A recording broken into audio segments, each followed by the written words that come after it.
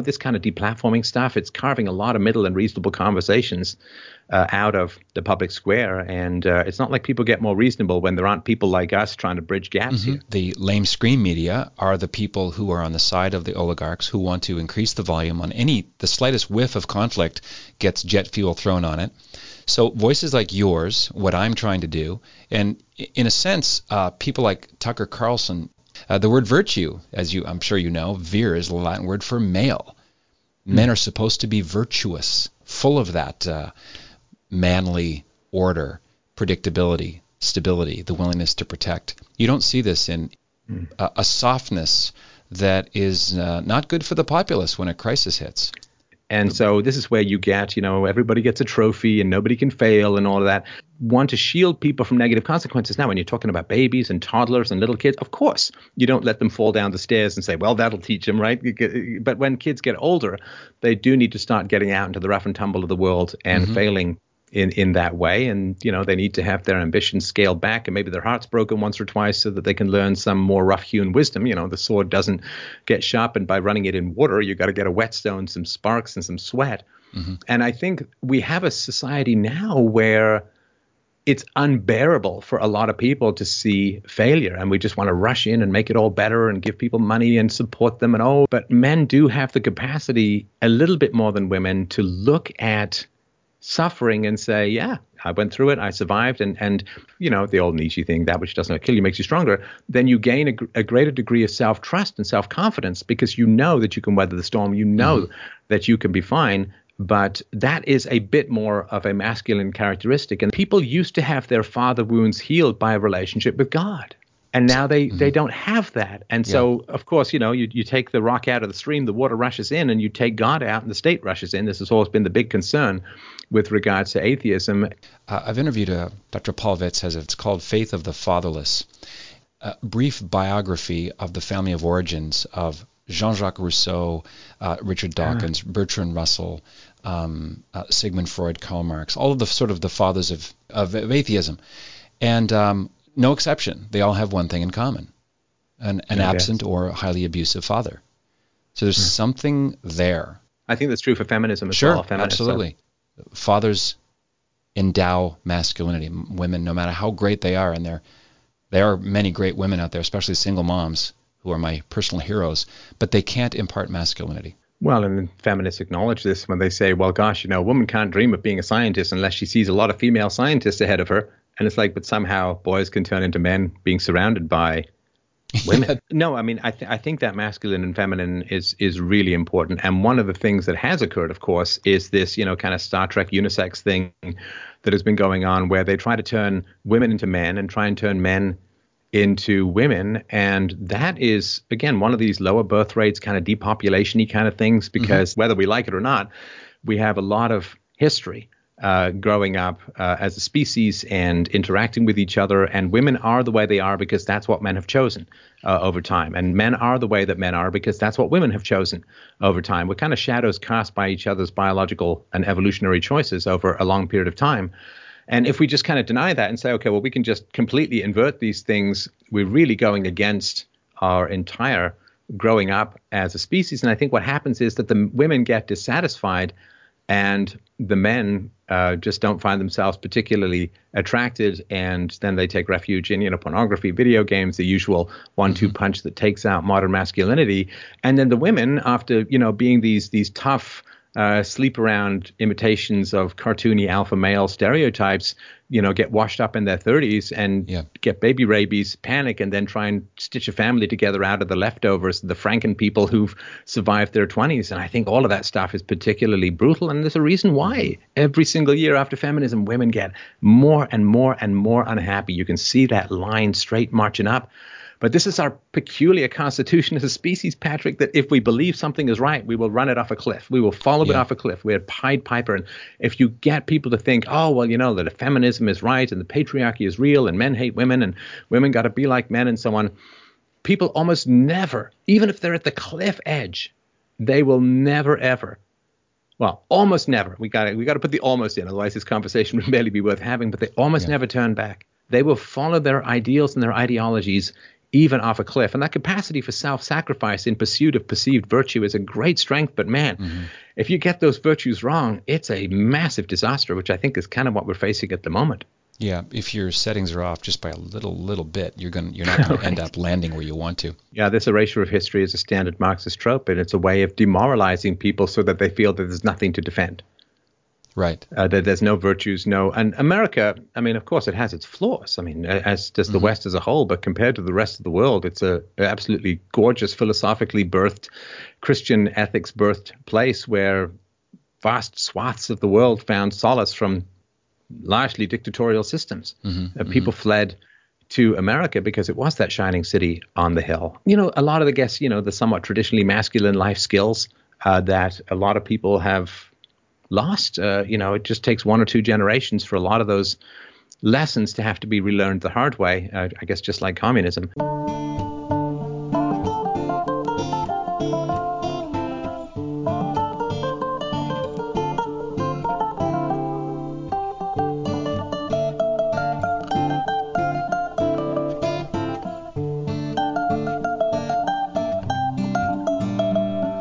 Welcome back. I hope you enjoy. I've got a discussion really about people being attached to their foundational beliefs and rationalizing from that perspective. I've got it bracketed by two different interviews. Well, the one at the end is a short documentary, and the one at the beginning that you would have just heard is Stefan Molyneux and Patrick Coffin talking about Stefan Molyneux being deplatformed. So when I said that, these public commentators are being assassinated, I was talking about their public deplatforming. So I was following 2 or 3 interviews like that with Stefan Molyneux, trying to piece together from his perspective if he was seeing a pattern. And now today I've done the same with Dan Dix. And so I've got a little bit of a discussion about that, as well as the pattern of people reasoning from a conclusion. And so just... for the most part, that's the danger we're into. When I don't blame people at all when they say, you see conspiracy everywhere. Not everybody's a bad person, and I think that's 100% true. I don't think I've probably ever once in my entire lifetime run into somebody that knows the agenda that they're an agent of, like quote unquote in on it. I may not never have run into anyone like that. What it is that these planted seeds of bad ideas that people want to believe, and then they latch onto them like that's their firm ground. That's what they're standing on. So it's very, very difficult. You get anywhere near these fundamental principles, it's very, very difficult to have a truth-seeking discussion. And so that's really what anti-logos is.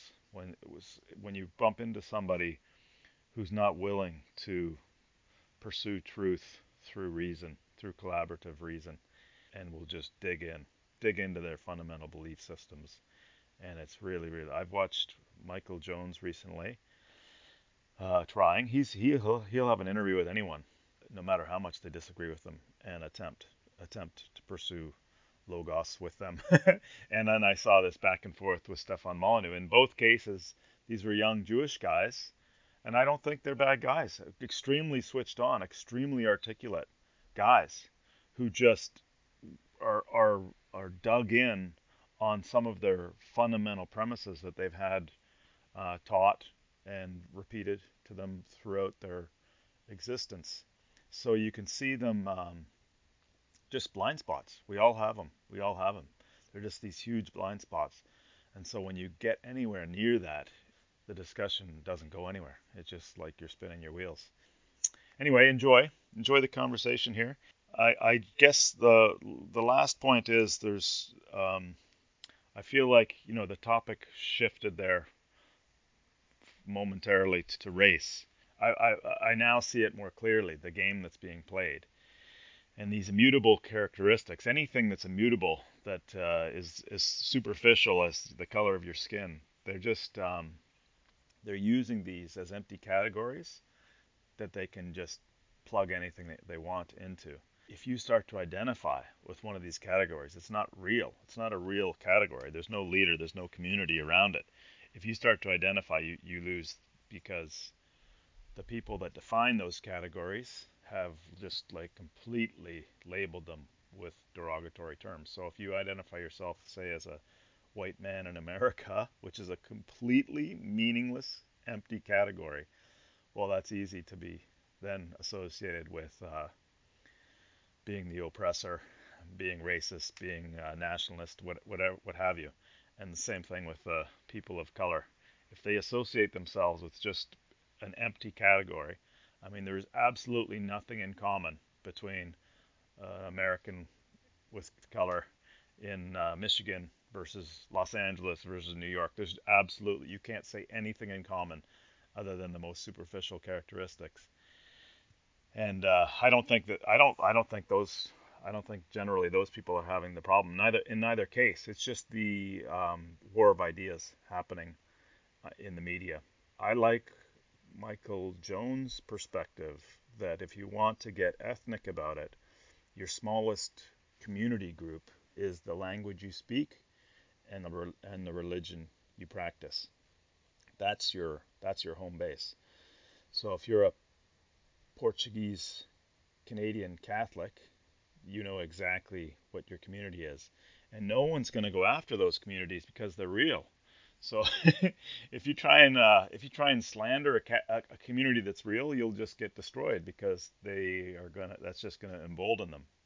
So the only categories that can slander are the empty ones that are completely meaningless.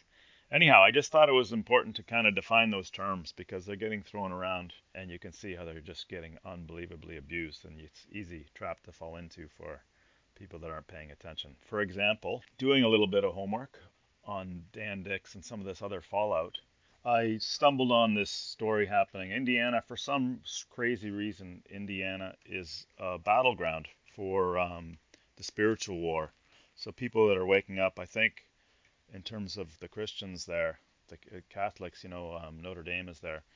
They're onto it. They're clued into what the spiritual battle is all about. Anyhow, same thing happened in St. Louis. They were switched on to what was happening and that they were coming for the statues. And so a group of Catholics, St. Louis is a French king, but he's also a Catholic saint. So there's a whole sort of, I guess you'd call it human shields. There's a group of Catholics that go out in public and pray rosaries to prevent violence. And so there was a whole group of Catholics that went and were around the clock praying around the statue of St. Louis, knowing that the Black Lives Matter were going to get sent in there. And so, because that's a real category, Catholics in St. Louis, there was one incident that one of the proxy warriors tried to beat up one of the old men saying his rosary. It looks absolutely preposterous. So once you kind of ground it against a real community, then the whole thing gets completely diffused. And I think that's what's happened. So then Indiana, there was a priest, Father Rothrock, who said a sermon. I think it was Independence Day. I'm not exactly positive of that. Speaking out against the agenda that the Black Lives Matter people are proxy warriors for, and then published his sermon in the local church bulletin, and there was a whole skirmish around that. Anyway, Glenn Beck, who I talk about in the recording here. So I followed that story, and eventually, so he had a blast called "Calling All Catholics." He took a stand. He took a really, really impressive stand, because the issue in this case was not about race. When you call all Catholics, you're obviously calling all races. It has nothing to do with race. And so I thought, I'll do my part. It's a little, as a keyboard warrior here, share this 7-minute clip from Glenn Beck calling all Catholics and go into my high school alumni Facebook group. And it's been removed 24 hours later. So, that community, either they don't want anything that could, they don't want to look into it. I mean, that's anti-logos. So now you've got a Catholic community that doesn't want to follow the facts. 2 guys chipped in and were upset by my sharing it. And I just thought I'd let it go and see if anyone would stand up for the Catholics in Indiana. And nothing. The administrators eventually just deleted the post to avoid the controversy. I just think that that's kind of telling. as an institution, the Catholics are failing the Catholics generally, but there's still a few sparks of light out there. So anyhow, I share everything here. I hope you enjoy.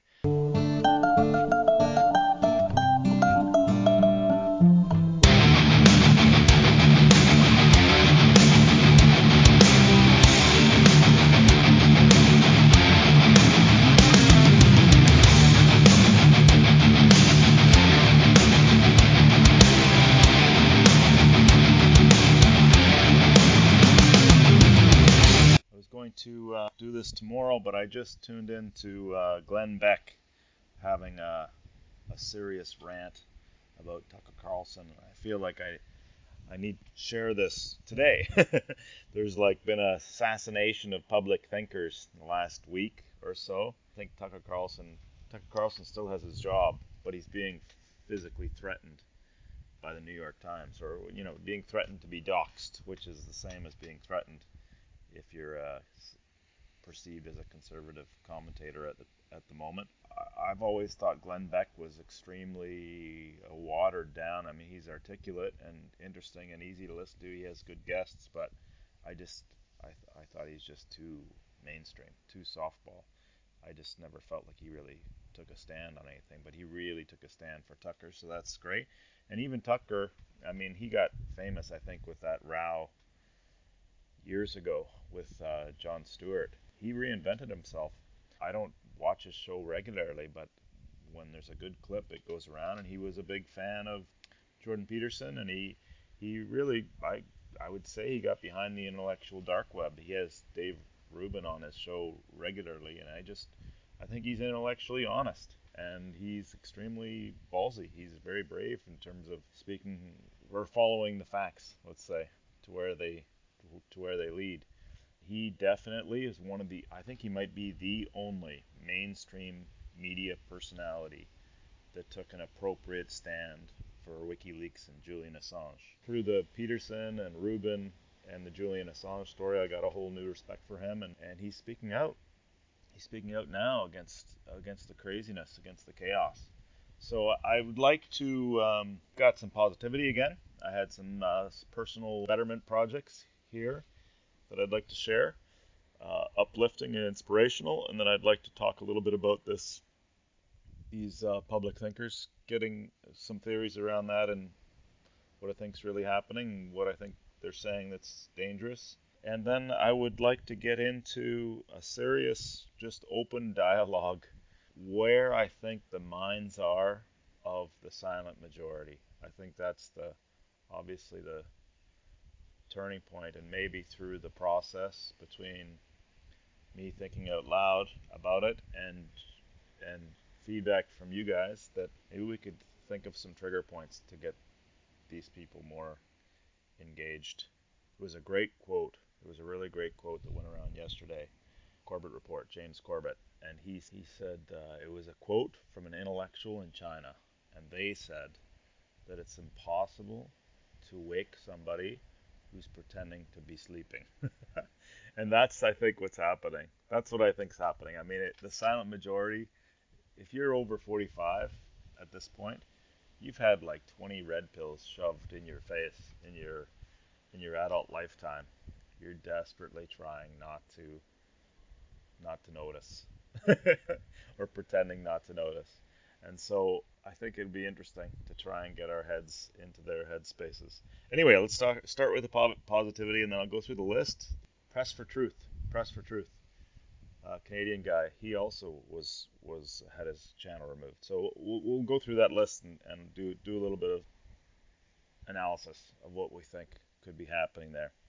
The Betterment Project, I guess the number one was Larkin Rose's. I took his online seminar with I don't know if it's his wife or his girlfriend. They're fantastic. They're both fantastic seminar leaders, and they probably had participants in real life. I don't know. I'm guessing 20 or 30 participants in person, and then they recorded it as a webinar as well. They took in kind of unsuspecting guests at the end as a demonstration, and basically what the seminar was how to talk to brainwashed people. So this is the theme of today. how to talk to brainwashed people. And so I'd like to share a little bit of some of that coaching, in the sense that, not that you can get into the techniques exactly, but I thought he had a couple of pearls of wisdom that can be very, very helpful for talking to the silent majority. And that is that, for the most part, unless you're talking about a sociopath or a psychopath, for the most part, these are good people. These are good-hearted, good human beings with the right values, same values, right? The same values as you or I. It's just that they're just completely shrouded. They're completely shrouded in these programming, in these programs they've downloaded and taken on board. And the trick is to identify and relate to that part of them that is the good human, and be able to get through and make sure they know that that's who you're talking to, and that it's not a boxing ring. Because as soon as it gets into argumentative, tit for tat, everybody's going to retreat into their corners and come out swinging, and you get nowhere. You may even harden their belief in some of their programs. I thought it was really, really fantastic. I will post the link. It was extremely affordable as well. I think 7.5 hours for $75. And I'm still not through. I finished the course, but I'm not all the way through the extra materials. There are some extra simulations today that I haven't gone through yet.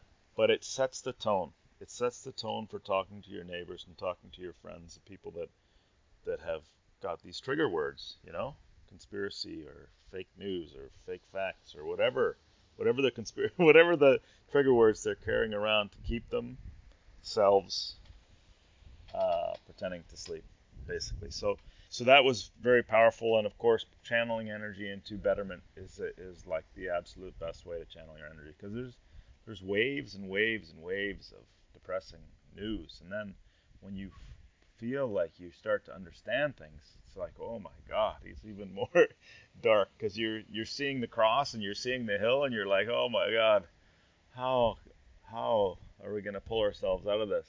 But I will say that E. Michael Jones frequently makes the point, and even if you just think in your own life,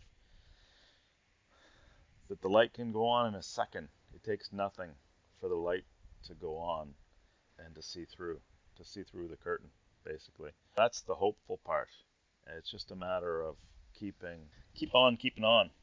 The other one was a really great clip, a Larkin Rose one, that was talking about how do you know what you know? And I guess that's another way of cracking into the brainwashing. This is really the theme of today, that I want to talk about what we don't notice. I mean, I must have been doing it all my life as well. You don't notice that you take on these premises, these axioms. Peterson used to say that if you bump someone in their axiom, they get really annoyed. You take on these axioms, these fundamental life principles or foundational beliefs, and you carry them around for so long, and a lot of the people repeat them and feed them back to you. So you take them on as true over time. It's really, really touchy when you start to bump into people's axioms. And so in this talk, how do you know what you know? Larkin Rose made some really great points. One is I guess it's sort of obvious, but I've never seen it so obvious as this current craziness of the pandemonium. The one is that, something that's emotionally charged, this goes for like office gossip as well, or slander, like the scary lie or the emotionally charged lie makes its way around halfway around the world before like the boring truth sits down to breakfast. Like it's like unbelievable that the facts are constantly getting corrected, but the correction is so dull. Nobody's talking about that. They're just talking about the latest, most sensational piece of the story. And so what you get is this collective view of things cobbled together with everyone carrying around their scariest piece of the story. And it becomes like this mania, this crazy mania. And then they get attached. They seem to get really, really attached to these scary beliefs. I guess for a few reasons. One, they look completely foolish. if they knew how fooled they are. But the other one, it starts to become sort of a part of them. It's part of their identity. They're imagining themselves in this Contagion movie where they're the hero and they're doing everything they're told and they're saving their friends and neighbors by telling them all these cautions. And I think those two pieces of the puzzle just make it stick. They're afraid of seeing themselves as a fool, and they're afraid of letting go of their new contagion identity. And so I think in this really strange way, I mean, I know there's been thinkers and speakers and writers that have predicted this years ago, that an outbreak kind of story could play perfectly into the blind spots of most people. That's what it seems like. Everyone, like the technical people, there's like the headline news type people, there's like the germaphobe type people, there's like the bubble wrap parents type people, there's like the Karens, like everyone's got their blind spot, and there's something in this story for everybody. And eventually you cobble the whole thing together, and it just looks like, well, how could 98% of the people be so wrong? That's what.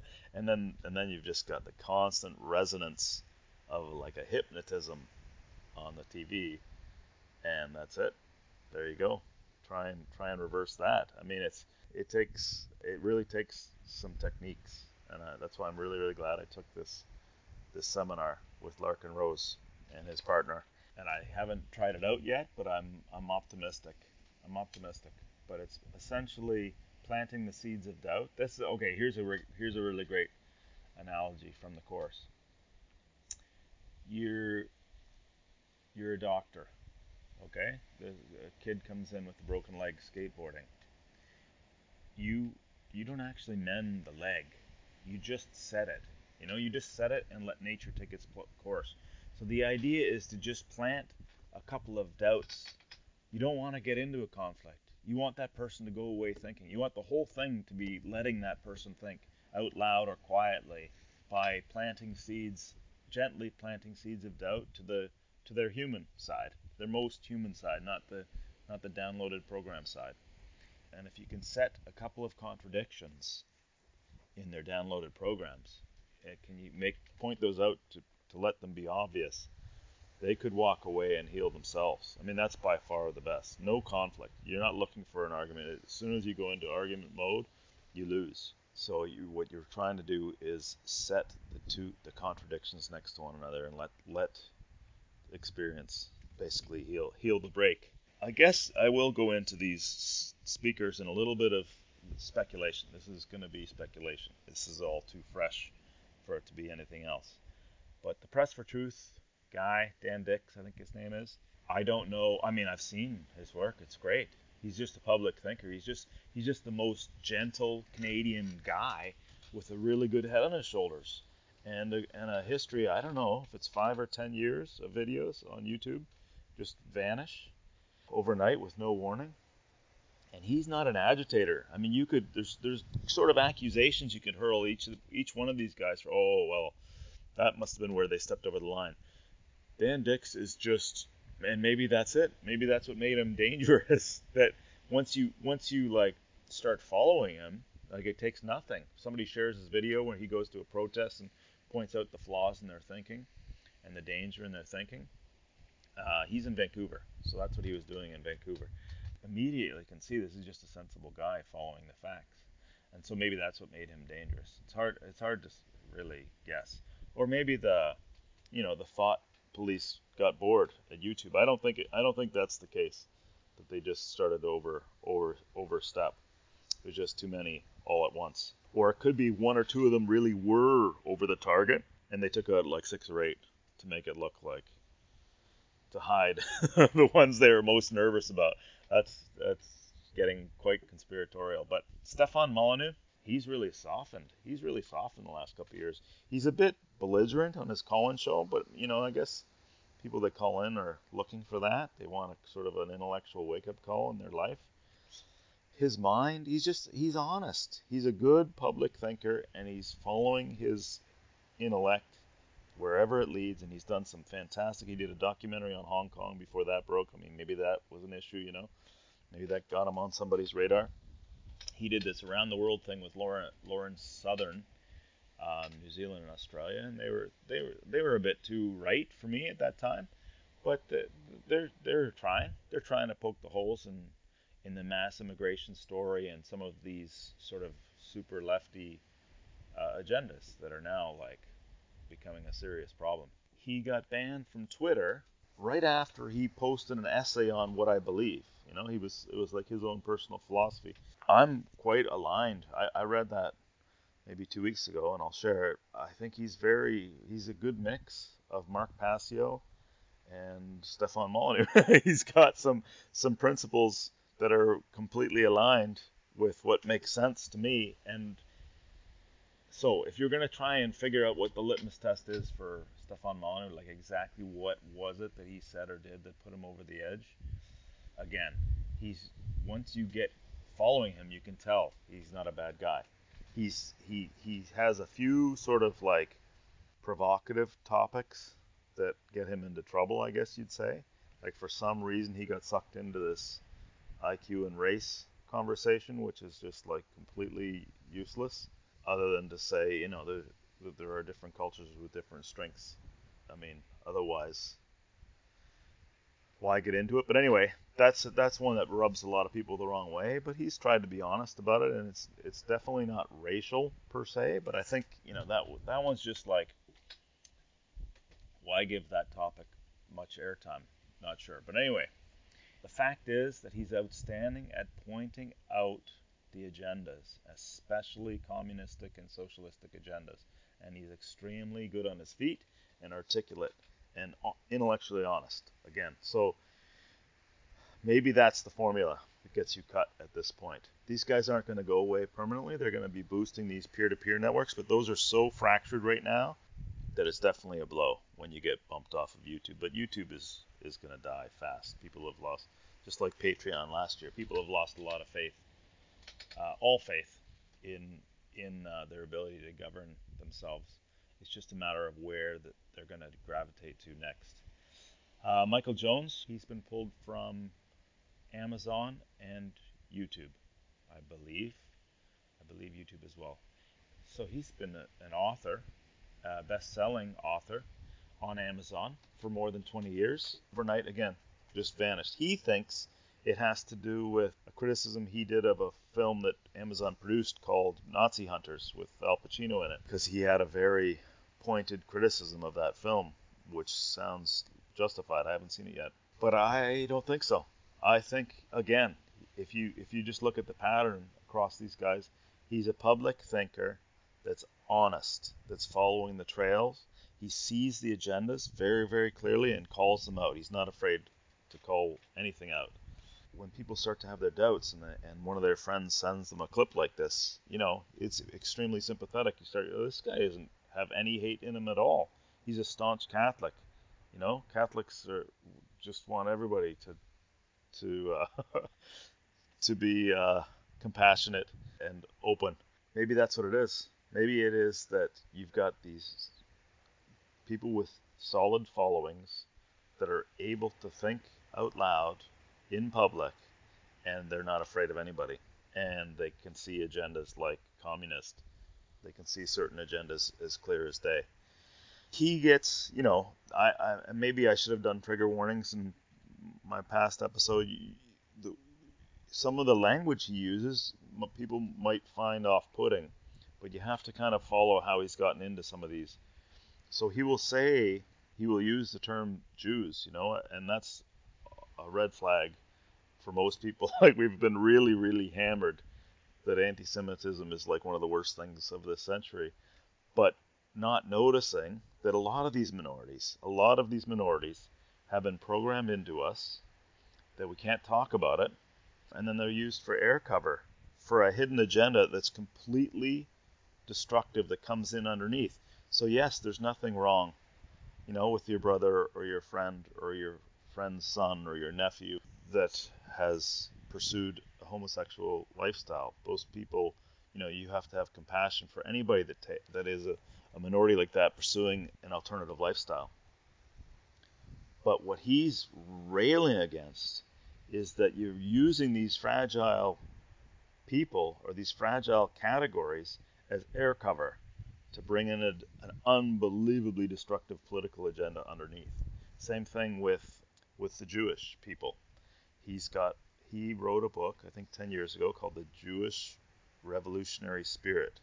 And on a monthly basis, he has Jewish people that read that book and see the agenda that they've been used for. So again, it's a discriminated minority, but they're used as air cover for a political agenda that is designed to dismantle Western societies. So when you hear somebody like that railing against the Jews, you have to know exactly how he's defining that term and why he's found himself on that track. Because he said when he went to write that book, he didn't even know, and that's my Catholic upbringing. What I've got friends and neighbors, and my teaching for what Jewish people were is I didn't have a lot of interaction, a little bit in the neighborhood. They're good neighbors, they're good friends, they're nice people to know. That's so, and they are. That's what my personal experience with Jewish people is. But there's an agenda that they're being used for that's just underneath the surface. And it takes a lot of digging, and that's what he's done. So the Jewish Revolutionary Spirit has switched the lights on for a lot of Jewish people that have found themselves asking these questions, like what exactly agenda have I been used for? And that's what's happening with the alternative lifestyle minorities as well. I guess that is a bit of a trigger warning when you hear the clip at the end. If some of that language is off-putting, please understand that he's talking about these people being used as proxy warriors for unbelievably destructive political agendas. And then Tucker, I talked about doxing. So that's 4 right there, if you include Dan Dick's Press for Truth. And I think there's more than that. There's 6 or 8. There's definitely a cleansing. So yes, so the agenda behind that, it could be silencing, okay? It could be like, it's definitely like, okay, let's go back to Alex Jones, for example. For me, he's an obvious shill. I guess he wasn't obvious right away. He's, again, an articulate, intelligent guy, but there's nothing honest to me about his agenda. He has great guests, and they cover some great material. But to me, he's been designed to discredit the whole space. And so when he was quote unquote barred from all the media platforms, he just never went away. And I always wondered, like, what's that about? If he's essentially an insider. And I think in his case, it was just used as like a get the people, the super right people that are starting to, I guess, go a little bit fringe, get them really, really annoyed and get them rallying behind Trump as their savior. I think that's probably the mechanism they were using with Alex Jones. With these people, it might be that they're just trying to aggravate. They're trying to get, they want a street war. They want a street war between left and right so that the majority will call for, a greater martial law and lockdown and greater, stronger rule. And maybe they'll parade Trump as the savior in that. It's completely possible. I think there's more to it. It's not just trying to agitate the base of these people. I think they actually are dangerous because they have solid followings and they're able to see the agenda immediately and they're able to call out the propaganda immediately. And so when anybody starts asking questions and they get fed one of these people, if you look into it a little bit, they're very sympathetic. And it's easy to see that they're authentic. They're authentically pursuing what they think is best. And so they're very convincing. I think I'll just try and walk through this silent majority mindset as best as I can. And then I will include the strongest hitting points that Michael Jones has had recently from a documentary. Actually, it's extremely potent. It's 60 minutes or something, and it's got 3 experts on there. I'm not familiar with the other guys, but if you put the story together, it's unbelievably compelling. But so I think it might be useful given this brainwashing talk, and given this problem that it's the silent majority that is really the opportunity and the problem all at once, all wrapped into one. And there is a certain urgency because there's a certain point where I think it is too late at a certain point. So we're having this opportunity for a lull right now, so it's a perfect opportunity to talk it up before the next whatever the next mechanism planned is. So it goes something like this. These people that are fake sleeping. And I mean, when you are able to get your head, this is what was happening to me today a little bit. When you're able to get your head into the space of the amount of like diabolical planning that it takes to dismantle what's best of our human natures by these little programs, and then you see young men 30 years old with like who want to be successful, and they can't, put an ounce of energy into learning skills and apprenticing, and the level of engineering programming that it's must have taken, and advanced planning, it's impossible. It's boggling. So I think it's not quite like that. It's not quite like the smoky room and the uh, there is a power base at the top, but I don't think it's all advanced engineered. It's more like you get these mindsets out there, and then you have these useful idiots that get an agenda that the power base likes, and then all they have to do is get behind that. So I don't think the actual like guys behind the curtain, the wizards behind the curtain with the smoky room, I don't think they actually hatch a lot of this.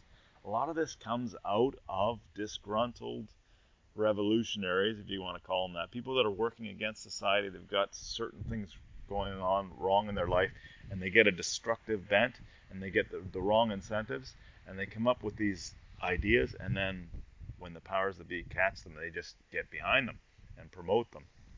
And I think it's more like that. And so then you get this like mosaic of these agendas. It's like I can't imagine the darkest, most intelligent mind coming up with this. It must have just cobbled itself together by allowing these agendas to fester and thrive through downloading the programs and then promoting them in the media space. But it's something like this. There's a whole history around. Okay, I don't think I can go through all of the agendas, but somehow you've destroyed people's relationship with the higher power. Somehow you've gotten people isolated into communities they don't feel attached to. They don't know their neighbors. They they get attached to these technologies, and they go to other cities for other jobs. So they're really superficial connection to their communities. So then you've got them sort of, as media communities, and that's so much more controllable, and you can slice them into segments and manage their perceptions from there. At some level, I think it's something like they get burnt out, or they've been fooled so many times, or they've tried to get to the bottom of some issues and they just never could reach the bottom of it. I mean, that's probably what happens first. And you just find layers and layers and layers of deception until you give up and just say, uh, truth isn't knowable. The only truth that's really knowable at some point, I think they come to this conclusion. The only truth that's really knowable is my experience. So my job is to optimize my experience and come what may, because when I try and look into facts and research, it's just a moray of confusing, conflicting material. And so my best way to manage my personal experience is to stick with the crowd. Whatever the crowd's doing, that's going to be the path of least resistance in the near term. This is the thinking. And if I stick with the path of least resistance, that's going to optimize my personal experience. So that's another like kind of priority of mine. And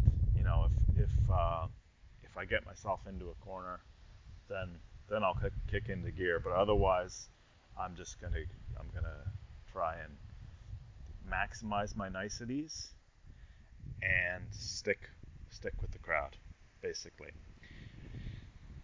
And if the whole thing falls off into the if the west coast falls off into the sea, well, at least I'll I'll have my comforts and I'll have my company, and I guess I'll just go with it when the time comes. It's something like that. So it's not that they're not seeing some of this and sniffing that there's some really nasty shite out there, but until it comes right into their face, they're gonna eat their Cheetos and have the remote control, and they're gonna let this thing go by until. So I would recommend this Candles in the Dark seminar from Larkin Rose on how to talk to these people, and then of course I'm in the chats I'm in. There's loved ones. There's plenty of families. I don't know in terms of fathers and sons. My kids are young, and fathers and daughters. So it's not like there's going to be a big wedge between us in terms of the issues. Sure, people are having issues with their teens and with their adult kids as well. We're trying to talk through some of this. I'm saying that the loved ones, the people that know these people, it's a responsibility for us to try and crack that nut and get them active before it's too late. And I am open for suggestions of secret formulas. I guess I got some really good ones from Larkin. It's do or die. I mean, I really think it's like 5 weeks, maybe if that. And the news is just so crazy. Turning off the news. I mean, turning off the mainstream. That's like step number one. If you can convince people to do that. And when I say mainstream, I mean every single mainstream radio station, every single mainstream TV, like right off. And then the Netflix, I think a lot of that's programming as well. I think it probably mostly is. If you get approved to get onto Netflix and Amazon Prime, these sources, it's got to be a pull. You can't be a push. If you're on any kind of a push, any kind of a medium that someone has pre-selected the content, it's including book lists, including like primary popular bookshelves, quote unquote, all of that. You really have to find your own trail. Anyhow, so I'll leave off with this hard-hitting documentary clips from Dr. Jones. I wasn't trying to bring everybody down. I just think that's the nut to crack. That's the nut to crack right now. And so you got to start with your loved ones, and then you got to be gentle with the setting the brakes in contradiction with one another. All right, so enjoy the supporting materials, and we'll be back in a week. Take care.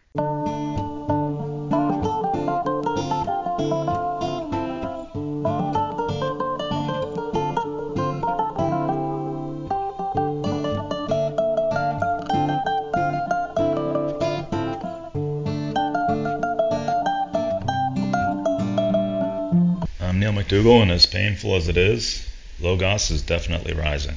Psychoanalysis never operated that way. There were a set of core doctrines. It was like a religion, literally like a religion, or like a sort of political view like communism or something like that, where you had to accept certain things. And if you didn't, you just weren't part of the group anymore. It's portrayed as medicine because of the influence that the people who want to promote this have over modern culture. Okay, and so you have all sorts of people now, disciples of the new psychology. One of them is named a man by the name of Jastrow, who ends up at the University of Wisconsin. This is Heinz's description of what Jastrow was doing at the University of Wisconsin. Jastrow targeted Christianity in a way that Pierce did not, as the prime example of the forcible imposition of thought on a community of people. In his course at Wisconsin on the psychology of belief and in his popular writings, he spoke of, quote, the sad page of history that records the church's techniques of censorship and suppression of thought. He also used the biblical and rabbinical phraseology of the remnant of Israel when he referred to the dissident few who fight in all times and places for freedom of thought. There will always be a saving remnant, he wrote, who are willing to give up dogma. Well, wait a minute. I thought you were in medicine. I thought you were doing medicine here. Well, what you're seeing here is that deviance has been redefined. It will be redefined over the course of the century, and what used to be a sin is now a virtue. For example, homosexuality. What used to be an aberration is now normal, and what used to be normal namely, let's say, the revulsion at homosexuality, is now a thought crime under the regime of political correctness. So a student at Temple University, my alma mater, who objects to the production of Corpus Christi by the university was dragged out and taken to the psychiatric clinic at Temple University Hospital for objecting to a blasphemous homosexual propaganda play. Well, this is the essence of political correctness, and it's the essence of what happened during the course of the 20th century. Deviance was redefined as its opposite. Deviance is binary. Deviance is prohibition. There is never going to be a world without deviance. What you have here is the Umwertung aller Werte, the transvaluation of values where what was good is now bad and what was good is now wicked. This happened in the realm of psychology largely through the efforts of people like Freud. So you see this as a way of cultural subversion. Freud became the vehicle for cultural subversion and was interested in those particular terms. It was a philosophy of anti-Semitism. And in that philosophy, they really used fundamental psychoanalytic concepts. So they had the idea that anti-Semitism fundamentally comes from repressing nature. I mean, that's about as psychoanalytic as you can get. By repressing nature, you develop hatred to the Jews. And they tried to show that people, in the end, with healthy family relationships, people who looked up to their mothers and fathers, people who had a strong religious orientation, that these people tended to have negative views about Jews, and that essentially these negative views about Jews were a result of repression within the family, that they had hostility towards their parents, even though there's absolutely no evidence of this in any of the records that they had.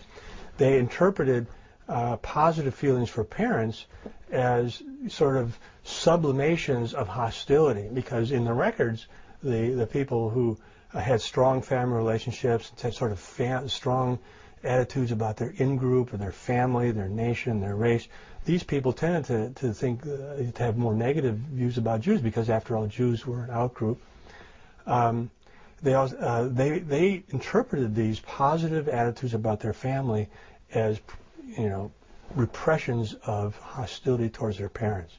And conversely, when they found sort of surface feelings of anxiety about their parents, they interpreted those as signs of deep affection. And so the people that they were idealizing had sort of anxieties about whether their parents loved them. They had ambivalences about their sexual identity and so on. These were the people that the Frankfurt School were promulgating as the ideal liberal personality. The major obstacle was the family. The nuclear family, with the father in the lead role, was extremely dangerous. Frankfurt School saw it as a repressive structure. So the nuclear family, with a certain amount of restraint that's necessary for a family to function, was the place that people learned to be repressed. So it became very, very important to undermine the family. When I was a student at Johns Hopkins, I can recall in sociology and political science class, they did nothing but talk about this book published in 1950, The Authoritarian Personality. But, they talked about it, they analyzed it, they criticized it, they talked about the methodologies and this and that. We actually it was a subject on my exams. But, the weird thing was, they never assigned the book for us to read. When I was browsing a used bookstore, then I discovered the reason why they never assigned the book. Lo and behold, right here on the introductory page, The Authoritarian Personality, copyright 1950 by the American Jewish Committee. This is ethnic politics. This isn't science. Embarked upon the promotion of a policy that is to deconstruct, or that is to tear down the major foundations of Western society, the loyalty to the nuclear family, loyalty to religion, to God, and loyalty to country. And in pursuit of doing that, they play fast and loose with the facts. For them, it's the thought or the ideology that counts, not the empiric justification for conclusions. The Frankfurt School, at its base, developed the ideology that you had to sort of reject your family. By rejecting your family, you would be less likely to be anti-Jewish. And so, it's a remarkable thing, because they never supposed that Jewish children should reject their parents. We're going to promulgate Judaism to the next generation, you have to have children who identify with their parents. But in the authoritarian personality, identifying with your parents, who were Christian especially, was the epitome of pathology. This had to be eradicated. Suddenly there were thousands, tens of thousands of new professors, and they all held this ideology, which was an ideology that was based on advancing their own interests. The whole point of these books was pretty much the same as the authoritarian personality. The idea is that majorities must tolerate minorities. They should not be concerned about their own eclipse. The place Boasian ideology and the Frankfurt School come together is in their agreement that majorities can have no rights. This arises from the notion that there are no true majorities. So, for example, while Jews may form a cohesive, solid, and long-lasting minority group, the ideas of cultural relativism and of the Frankfurt School act to disintegrate majorities at every institutional level. So, for example, in law schools, there are interest groups and student organizations for every imaginable ethnicity, except for the majority. Majority students simply don't exist.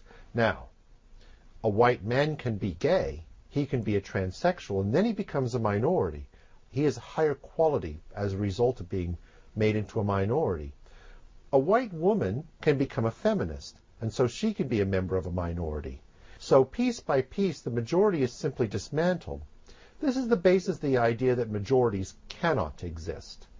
If a majority exists in the thinking of the Frankfurt School and in the thinking of the Boasians, it is simply not dismantled yet.